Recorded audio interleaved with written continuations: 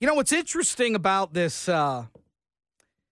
this out of control situation at the southern border is, you've got these leaders of Democratic strongholds across the country, like in Chicago or in New York City, where these mayors are so, they're liberal Democrats, some progressive, and they have beat this drum of being a place of inclusion and being a place of welcome, particularly to undocumented people when they come into the country, the sanctuary cities.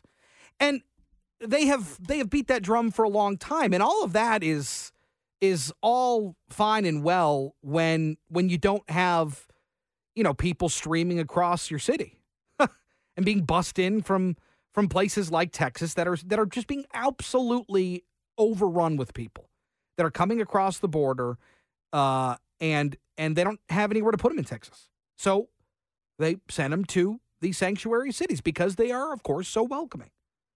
And so what you hear from those leaders now is that we can't take these people anymore. We have no place to put them. There's no infrastructure here for this. We have no money. We have no facilities. We have no way to feed or lodge people. There's no infrastructure. Which, if you're a place of welcome, I would imagine that all of that would be squared away. But it's not the case. And now you even have Governor Kathy Hochul in New York saying today, after those two police officers were absolutely mobbed and assaulted, is that she's saying that it needs to be looked at of maybe these people should be deported.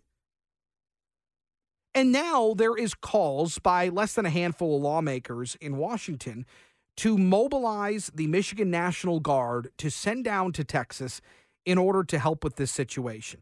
State Representative Neil Friske is spearheading this charge, and he joins us. Representative, good to have you. Good afternoon, sir. It's great to be on. It's good to have you. You've penned a letter to the governor. What are you asking for? Well, we're asking the governor to take a stand with this and send some National Guard troops to Texas to help those fine people out with their efforts down there. As you led into this topic, and you already mentioned, Michigan is starting to see the direct results of the mess that we have down there. There's busloads of these people that are being trucked into the Detroit area. There's lots of reports out there that the homeless shelters there are completely overrun with these people, that our own homeless people have nowhere now to stay. And we've had some come all the way up into northern Michigan, up to Traverse City, which is just about an hour from my hometown of Charlevoix. And like you said earlier, that's exactly the problem. The big hot spots are becoming so saturated that they're starting to ship them out to other places. And so we'd like to see the governor send some people down there to help get this thing under control.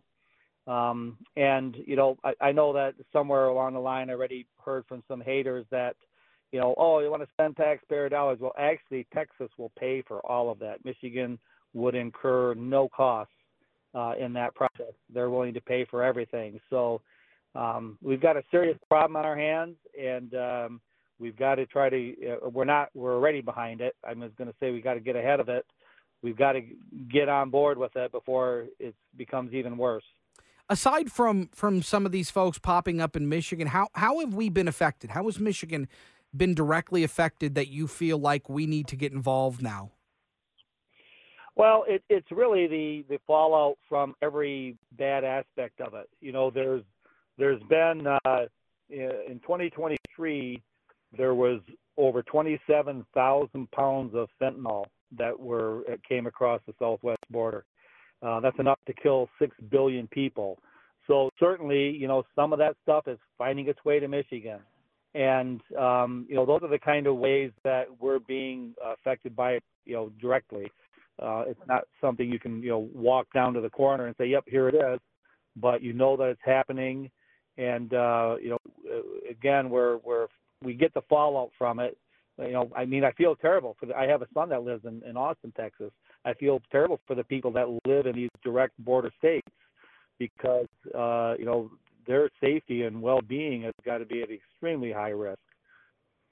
You mentioned in your letter to the governor that Michigan's being affected by dangerous levels of migrants here in the state of Michigan. A World Terrorist Watch suspect was arrested in Michigan last week. New reports of homeless shelters in Detroit being run with illegal immigrants. More and more illegal immigrants popping up in places like Grand Rapids, Traverse City. And not to mention, I mean, some of the crime rings that have popped up in Oakland County that are targeting affluent home and homeowners. It is a problem. And I'm curious to know what the appetite for this is. I have to imagine that this is not something that the governor is going to go along with, but has there been any interest in your fellow lawmakers, both on your side of the aisle or opposite? Well, I mean, there certainly is lots of interest on our side of the aisle. There's no doubt about that. You're right. I'm sure that the governor probably is not going to do anything with it. If by chance we could get a few people on her side of the aisle to chirp in her ear, that might change some things a little bit. I mean, Representative, she really hasn't weighed in on this at all. I mean, this is not a subject she's talked about. I mean, not that I've even heard at all from her. Right, and I've got to believe that probably maybe the biggest reason for that is clearly it's no secret that she has higher aspirations. Every chance she gets, she speaks very highly of Biden and his policies and how great they are for our country. So clearly, when he's fighting the good people of Texas on this issue, it would be detrimental to her political career to come out and say, well, Joe, I think maybe we ought to be taking a different look at this. So, that's why, chances of her flipping on this are probably as good as me winning the lottery, and we know what those odds are. Pretty long. They're pretty long. In terms of the reason for this, obviously the way Michigan's being impacted, kind of the way we've talked about. But why should Michigan get involved? I mean, we are far enough away. We are not a place where Texas is shipping people or busing people or flying people out. We are not a destination for that as a primary destination. So why should Michigan get involved? I mean, I think that there could be an argument made that Michigan needs to just stay away and kind of keep in the quiet corner so we're not targeted. But at the same time, maybe being proactive is good. I'm just curious why Michigan should get in the fray here. Yeah, well, my take on that would be that, yes, I mean, we are fortunate that we are as far away as we are from the immediate situation. But, as we know, whether it's this topic or anything else, if you just idly sit by, the infiltration starts, and the next thing you know, all of a sudden you've got a huge problem. And, so we're just trying to, we're trying to bring awareness to it. We're trying to support the good people in Texas.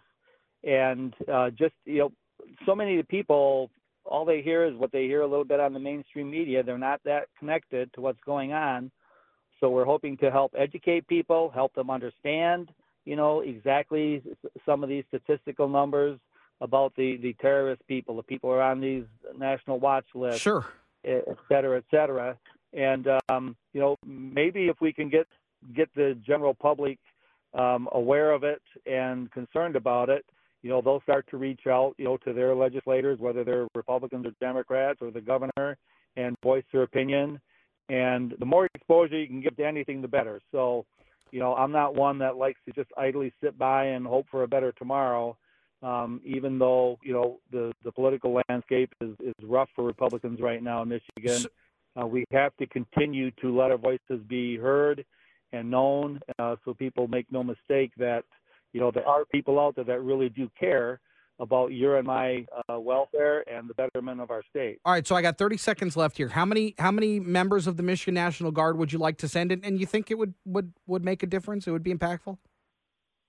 Well, I do. And unfortunately, I don't really have a number to tell you. I have no idea what number would be effective. Mm-hmm. I would think more than 5 or 6, obviously. Sure. A few hundred, a few thousand, a big enough number that would help them in a significant way, not just as something, we sent you 10 people. we did our part. Sure. Interesting thought. We'll keep track of it, and we'll see what the governor has to say. Representative Neil Friske, thanks so much. Appreciate the time. Thank you, sir. Yeah, you got it. 800-859-0957, 800-859-0WJR. Would you like to see Michigan send National Guardsmen and women down to the border to help with the migrant situation? Love to get your calls, your texts. Coming up next as we continue on here on JR Afternoon.